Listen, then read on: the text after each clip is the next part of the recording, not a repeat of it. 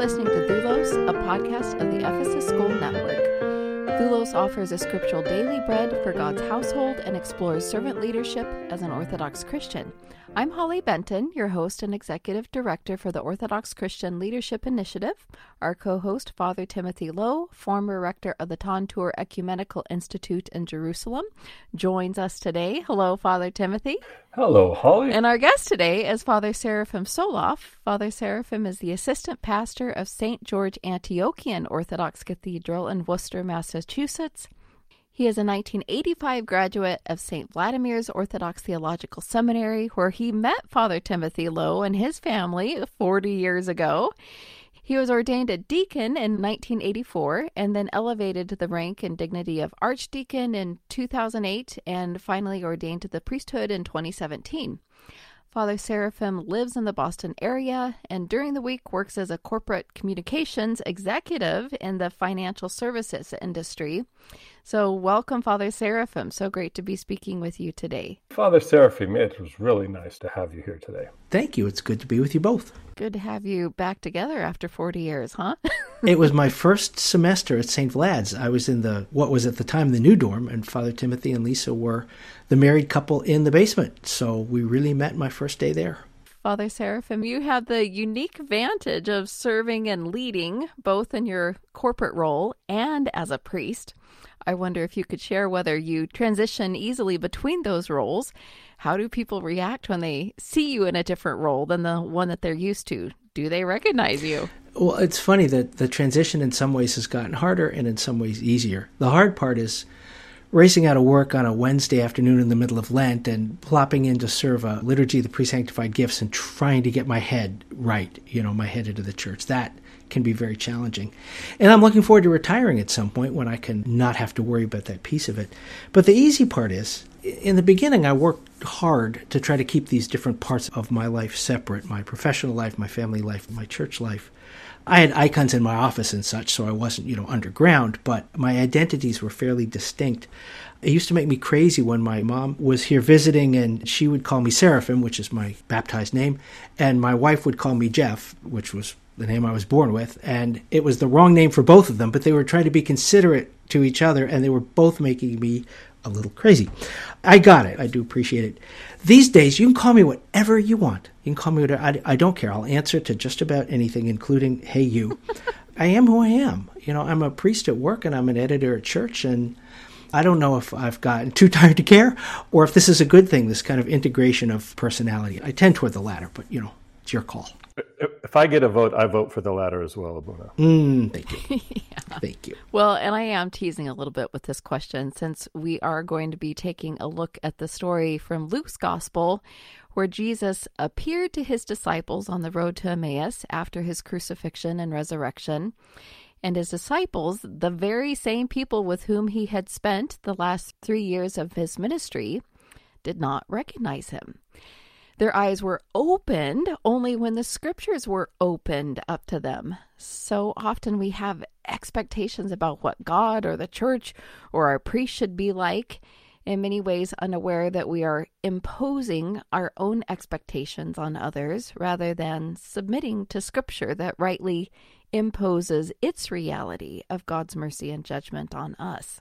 So in this case, the two disciples on the road to Emmaus, one of them named Cleopas, which is the Greek rendering of the Aramaic Alphaeus, which is a name, I guess, associated with James in lists of the 12 apostles.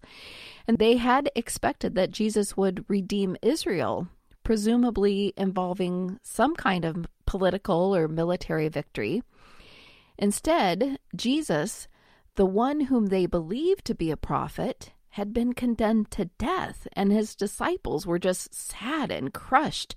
They had expected to see Jesus in the tomb when they went to his burial, but he wasn't there when they looked. They saw him crucified, so how could it be that Jesus is anything other than dead? They're so blinded by their own presumptions and expectations that they couldn't see Jesus, who was walking beside them on the road to Emmaus. How could they not recognize him, Father Seraphim? Help us understand the context of this story. This is all from Luke 24, and there are a few wonderful stories in that chapter. It's one of my favorites in all of the Gospels. And it is all about expectations, what they thought they were going to see, and then not believing the evidence of their eyes. They'd hoped that Jesus would be the one to redeem Israel, but that hope had apparently failed. Or rather, it had obviously failed. The Romans had no surer way of ending a messianic movement than by crucifying the would-be Messiah. They did it all the time. There was no one left. There was nothing left for the followers to follow, and that's what had just happened to Jesus and his people. And now, of course, his disciples expected, as you said, that he was still in the tomb where Joseph and Nicodemus had placed him on Friday afternoon, that he was obviously still dead. And when the tomb is opened on Sunday morning, and when witnesses begin to report strange sightings of not just a risen Jesus, but a bodily resurrected Jesus, not a ghost, they simply couldn't believe it. A ghost they could have believed, and Jesus had to take pains to prove to them, both in this gospel and at the end of St. John with Thomas, to prove to them that he was flesh and blood. But a bodily resurrected Jesus, they simply didn't have the equipment for it. It didn't fit their understanding of the way that things worked. Dead people stayed dead. Now, there was some expectation of a general resurrection. These were common in the late Second Temple era. We can see that in Daniel chapter 12, for example. But there was no expectation of a one-off, of one particular individual coming back to bodily life after being killed. So, yeah, they were blinded by these presumptions and expectations, and were thus unable to recognize Jesus walking beside them and even eating and drinking with them. The same is true for Mary Magdalene in St. John's Gospel. She took him to be the gardener. And there we see, as all part of St. John's recasting of the book of Genesis, the new Adam is taken for the keeper of a garden. But we're being pretty hard on them. They weren't so much blinded as perhaps nearsighted. They needed new glasses. They needed new lenses through which to see Jesus in the only way that he can truly be seen, according to the Scriptures, as St. Paul puts it in 1 Corinthians 15, and as you said. I like the blinded by expectations, or maybe nearsighted, and maybe it's just about having their ears cleaned out. So here's the passage now from Luke 24. That very day, 2 of them were going to a village named Emmaus, about 7 miles from Jerusalem, and talking with each other about all these things that had happened. While they were talking and discussing together, Jesus himself drew near and went with them. But their eyes were kept from recognizing him. And he said to them, "What is this conversation which you are holding with each other as you walk?" And they stood still, looking sad. Then one of them, named Cleopas, answered him, "Are you the only visitor to Jerusalem who does not know the things that have happened there in these days?" And he said to them, "What things?" And they said to him, "Concerning Jesus of Nazareth, who was a prophet, mighty in deed and word before God and all the people, and how our chief priests and rulers delivered him up to be condemned to death and crucified him. But we had hoped that he was the one to redeem Israel. Yes, and besides all this, it is now the 3rd day since this happened. Moreover, some women of our company amazed us. They were at the tomb early in the morning and did not find his body. And they came back saying that they had even seen a vision of angels who said that he was alive. Some of those who were with us went to the tomb and found it just as the woman had said, but him they did not see." And he said to them, "O foolish men, and slow of heart to believe all that the prophets have spoken. Was it not necessary that the Christ should suffer these things and enter into his glory?" And beginning with Moses and all the prophets, he interpreted to them in all the Scriptures the things concerning himself. This story is just so important for hearers of the gospel to be confronted with the continuing doubt and disbelief demonstrated by those closest to Jesus.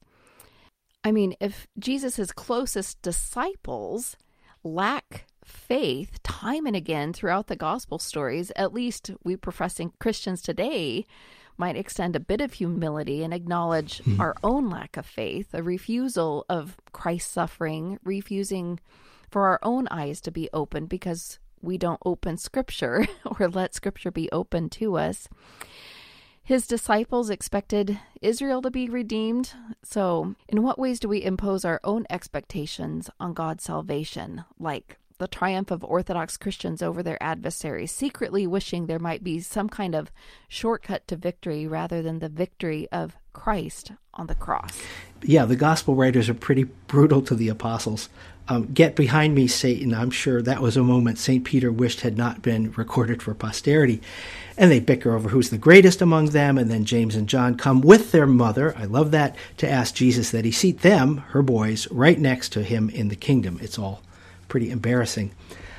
I'm sure it's always been the case, today as way back then, that we have our own ideas about who God is, about who Jesus is, and how things are meant to be.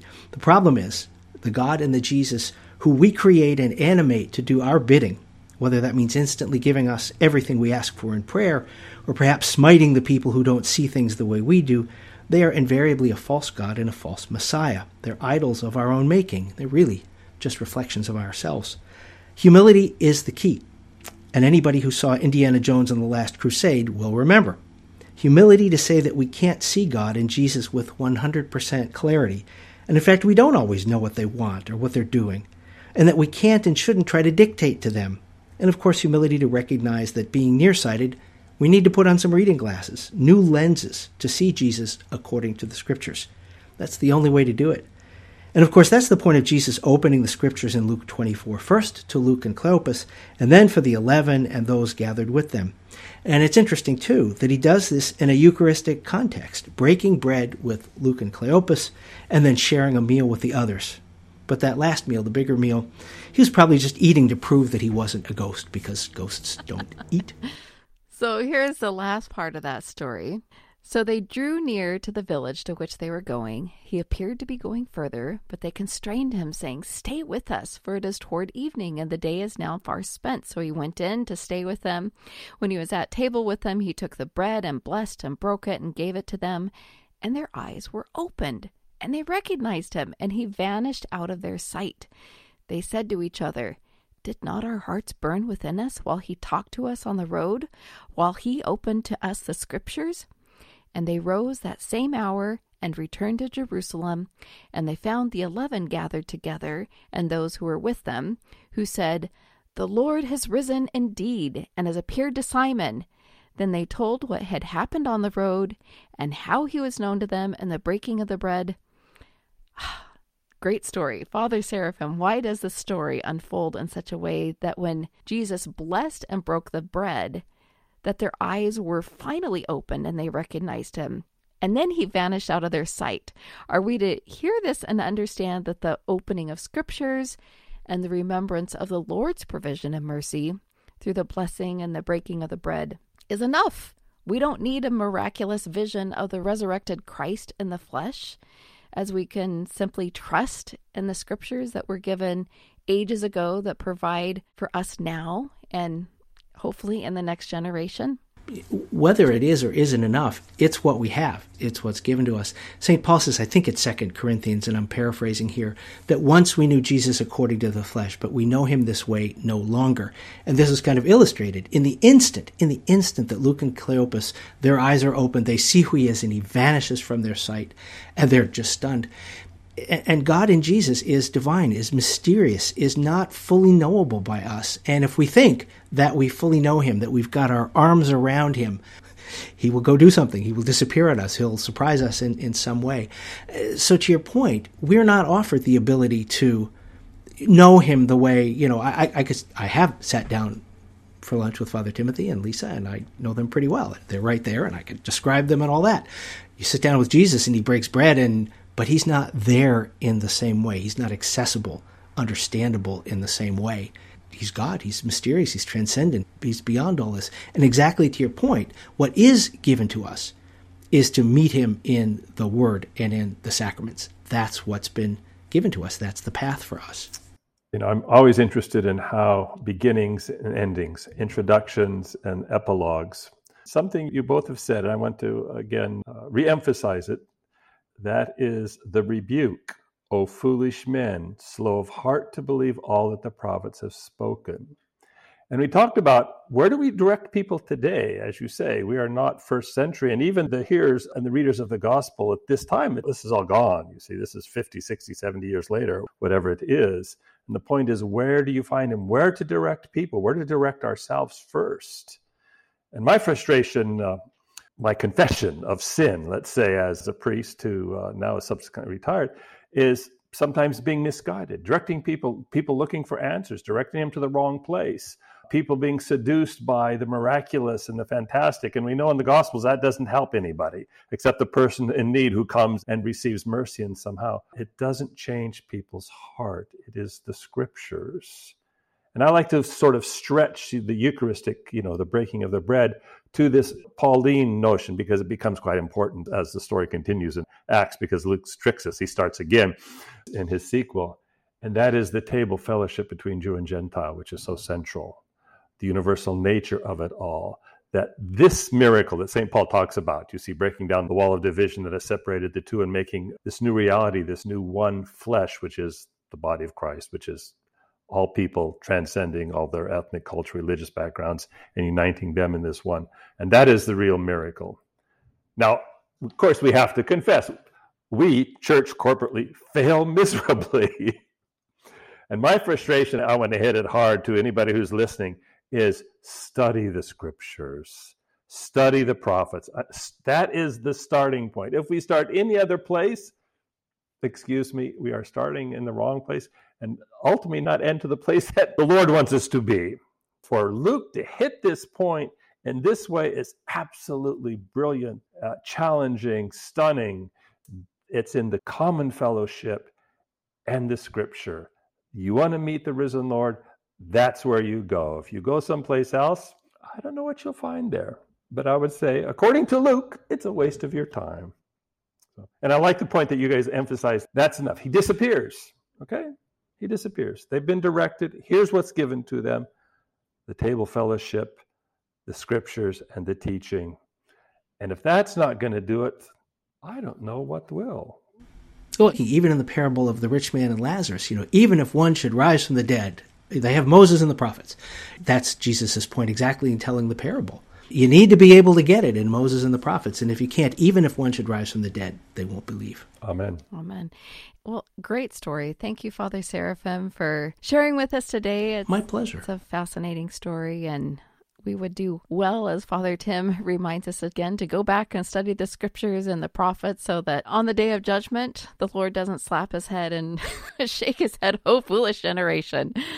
The scandal of ignorance of the Scripture amongst all of us.